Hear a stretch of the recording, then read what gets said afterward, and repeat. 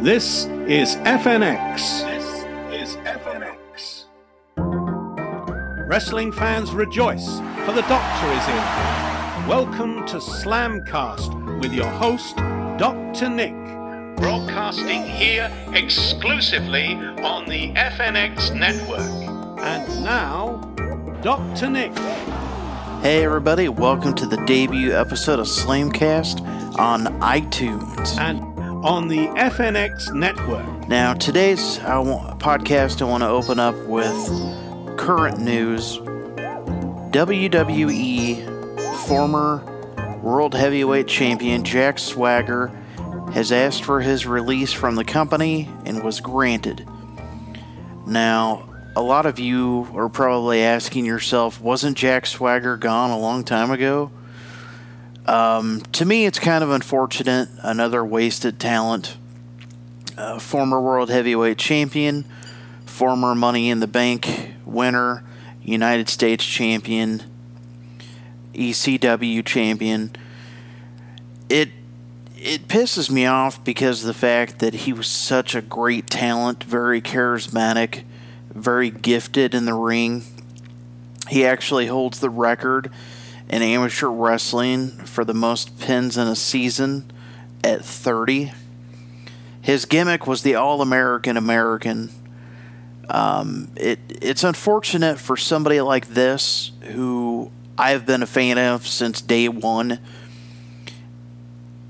has asked for his release from the company because, I mean, let's face it, he hasn't been used in a long time. I thought things were going to go really well when he was part of the Real Americans with Zeb Coulter, but it just didn't work out. I mean, what do you say? Another guy who had potential, they just kind of gave up on, and he's gone. Will he be back? I don't know. He started in the company in 2006, went to the ECW brand in 2008, and then was basically a hodgepodge on Raw and SmackDown from then. Hell of an amateur wrestling background. The All-American gimmick was fantastic. We the People, definitely. I mean, hell, anytime he came out, everybody would say it along with him. So, with this day and age, that gimmick definitely worked. It worked very well. He started out in Deep South, which was the developmental, and then Ohio Valley in 2007, and then that became Florida Championship Wrestling. He had many good feuds with many different people. I thought he was an awesome ECW champion. He had really good matches with Matt Hardy, Christian, Finley, Randy Orton, MVP, Kofi Kingston. The list goes on. The last time I seen him in a match, like myself, was last year. He was on a tag team match with his partner was Kane. And when he came out, the music hit, he came out, and the crowd popped tremendously. And, he came out there and did his "We the People," and everybody said it with him. It's another one of those situations where the crowd is behind somebody, but the company is not. And that seems to happen a lot nowadays. But WWE wished him the best in all of his endeavors. I'm sorry to see you go, Jack Swagger. I hope that you find success on the indies or possibly in Impact Wrestling. It seems the place to go nowadays. The next topic, current news, is Broken Matt and Jeff Brother Nero have ended their careers with Impact Wrestling. Basically, it was the situation of, from what I understand, Impact Wrestling is now under a new company, Anthem, and they wanted to continue taking a percentage of the money that these guys get on the indie scene, plus take away their creative control of their gimmicks. And the contract negotiations kind of went south, and I guess Impact's lawyer was like, if he doesn't like it, he can go back to WWE. Now, we all want to see the Hardy Boys back in the WWE. Matt and Jeff have had fantastic careers in Impact. This new gimmick they've had the last year and a half or so has been awesome. The broken brilliance of broken Matt Hardy and Brother Nero Jeff is fantastic. Hopefully they'll be able to continue to do this and have their final run in WWE. Drew Galloway, also known as former WWE superstar Drew McIntyre, is gone from the company.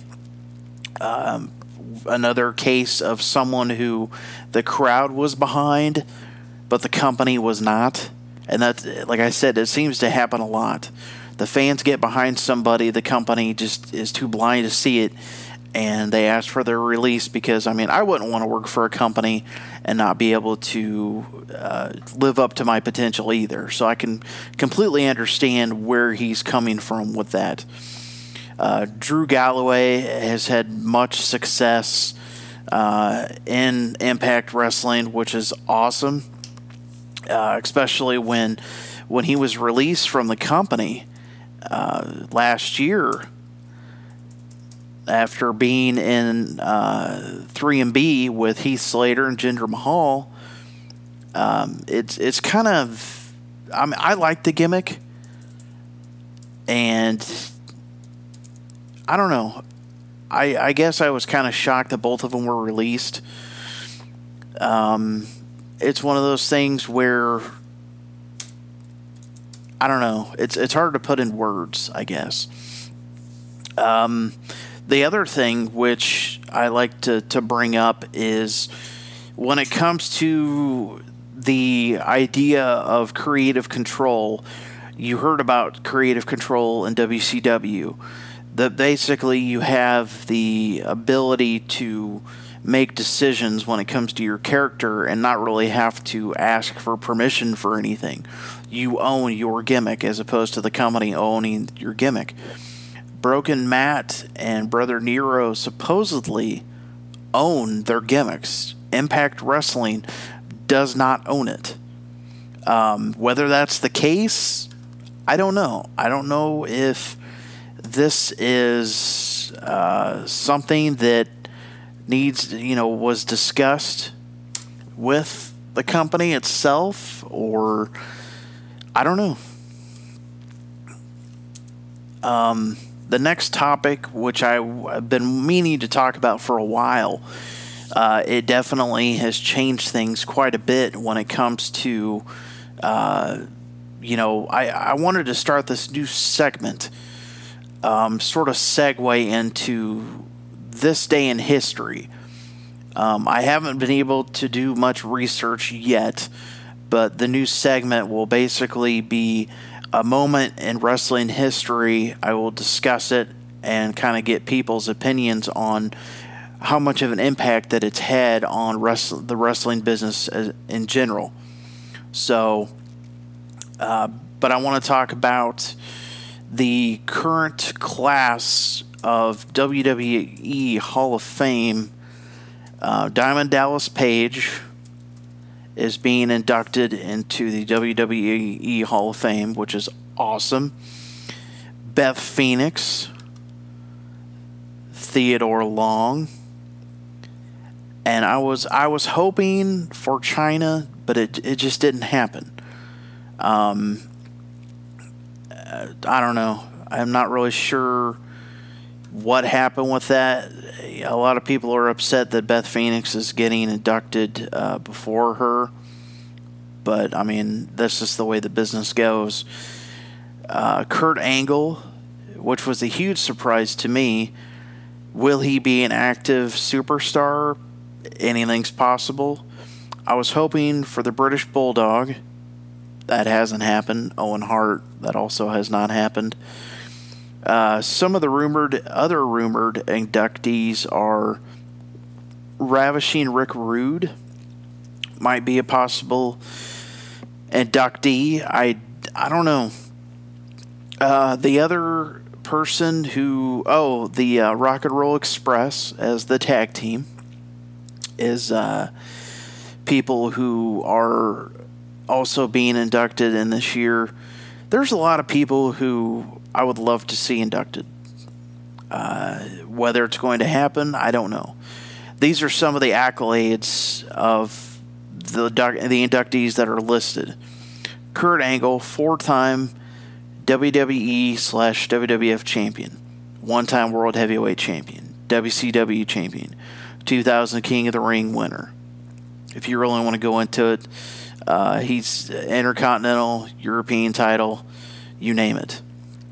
Theodore Long, longtime referee, manager, SmackDown GM. Diamond Dallas Page, 3-time WCW champion, United States champion, 1-time tag champion, 4-time WCW tag team champion. A guy who has transcended, wrestling as a whole. He was able to adapt very quickly. He also drove the Cadillac for the Honky Tonk Man at WrestleMania, so that's cool. Beth Phoenix, Divas champion, 3-time women's champion, 2008 Slammy Award, entrant in the Royal Rumble. She was, I believe, the second female besides Chyna to be in the Royal Rumble.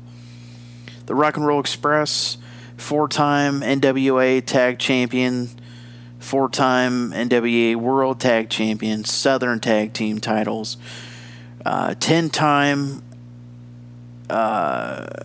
what company? Oh, Smoky Mountain Wrestling Tag Champions, 2-time USWA World Tag Team titles, champions. So it's interesting to see that over all the tag teams that have not been inducted yet, such as Demolition, the Rougeaus, the Beverly Brothers, I was kind of waiting for the natural disasters, Hurricane and Typhoon. I thought that was going to be a possibility. I was also hoping for Vader to be inducted. He's definitely deserving for many, many reasons. Let's talk about, let's go into this next segment I'd like to call This Week in Wrestling. Monday Night Raw, once again, was kind of lackluster compared to SmackDown. So let's talk about SmackDown first. Obviously, it's been set up that you have The Miz and Maurice versus John Cena and Nikki Bella at WrestleMania. I could possibly see Natalya versus Alexa Bliss, maybe, for the women's title. I'd also, of course, you're going to have Randy Orton versus Bray Wyatt, because Bray Wyatt was turned on by Randy Orton. He set fire to the Wyatt compound where Sister Abigail supposedly is buried, turning on the Wyatt family. Because as we know, Randy Orton won the 2017 Royal Rumble. He won the right to go to WrestleMania to face the champion. At first, he turned it down, so they had a battle royal to determine who's going to face Bray Wyatt. So I could see AJ Styles versus Randy Orton versus Bray Wyatt as a potential WrestleMania main event. The tag titles, American Alpha, I'm not really sure who they're going to go against. Are they going to have some type of tag team 6-way match? I don't really know. Of course, you have the Andre the Giant Battle Royal. Maybe we'll see AJ Styles versus Shane McMahon. That's starting to kind of shape up as of last night on Talking Smack. Naomi, possibly showing up before WrestleMania and wanting to interject herself. Maybe it'll be a three-way. Maybe it'll be Alexa Bliss, Naomi, and Natalya. That could be a possibility. Then, of course, you have, other pre-show matches, a bunch of other different stuff. And then Monday Night Raw, of course, you have Goldberg versus Kevin Owens at Fastlane for the Universal Championship. Kevin Owens is going to drop the belt to Goldberg. He's going to face Brock Lesnar at WrestleMania. And then that leaves Kevin Owens versus Chris Jericho at WrestleMania. And then you have... I could see them having... It would be a good match to see Enzo and Big Cass versus The Club. That'd be a really good match for the Raw Tag Team titles at WrestleMania. Because I think The Club is going to retain at Fastlane. I don't remember who they're facing at Fastlane. I can't remember exactly. The Raw Women's Championship, Charlotte is going to win it back at Fastlane. Will it be Bayley versus Charlotte at WrestleMania? Or, as much as I don't really want to see it again, maybe it'll be a three-way match. Bayley, Sasha Banks, and Charlotte. It'd be interesting to see whether it's going to happen. I don't know. Anything can happen, I guess you could say. Anything can happen. When it comes to WrestleMania, everybody looks forward to it every year. Last year, it seemed like it was like 7 hours long. You have the pre-show, the pre-show matches, and then it goes, through the different things. But I missed the Money in the Bank match at WrestleMania. I always thought it was a really good extra thing to have. So I don't know. It's just different. The next thing I kind of want to talk about, which segues into this, is with the Quest for Gold gimmick that the Hardys are doing. Will they show up at WrestleMania and challenge one of the tag teams to the titles? Will that be their segue into it? I wouldn't mind seeing the Club versus Broken Matt and Brother Nero. I'd love to see that. New Day is not even on the card. They're actually hosting WrestleMania. And I don't know if this is actually a clue of what may be coming, but Hulk Hogan may or may not be, coming back. He may be forgiven by the WWE. I think it's about time. Come on, WWE, forgive the Hulkster. Let him come back. It needs to happen. He's done so much for the wrestling industry. He made some bad decisions. He said some things he shouldn't. Let him come back. So before I end this podcast, I want to give a question for all the wrestling podcasts, basically anybody that wants to answer this on the FNX network.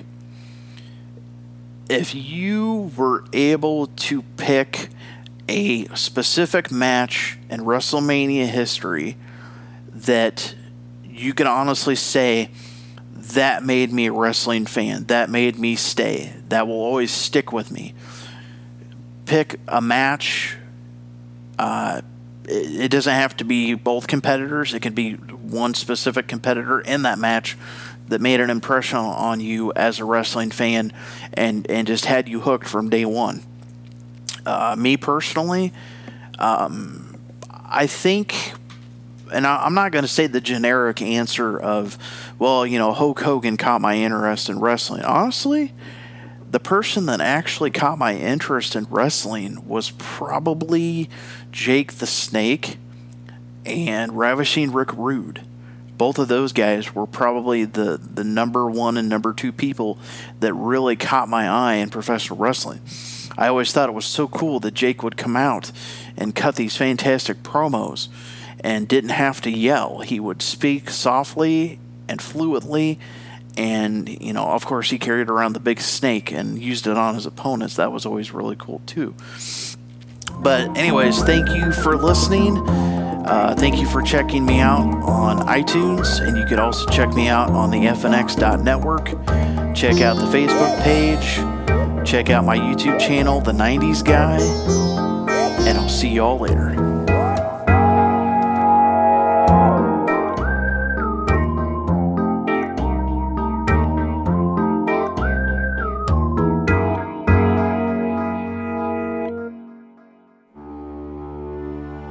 This is FNX.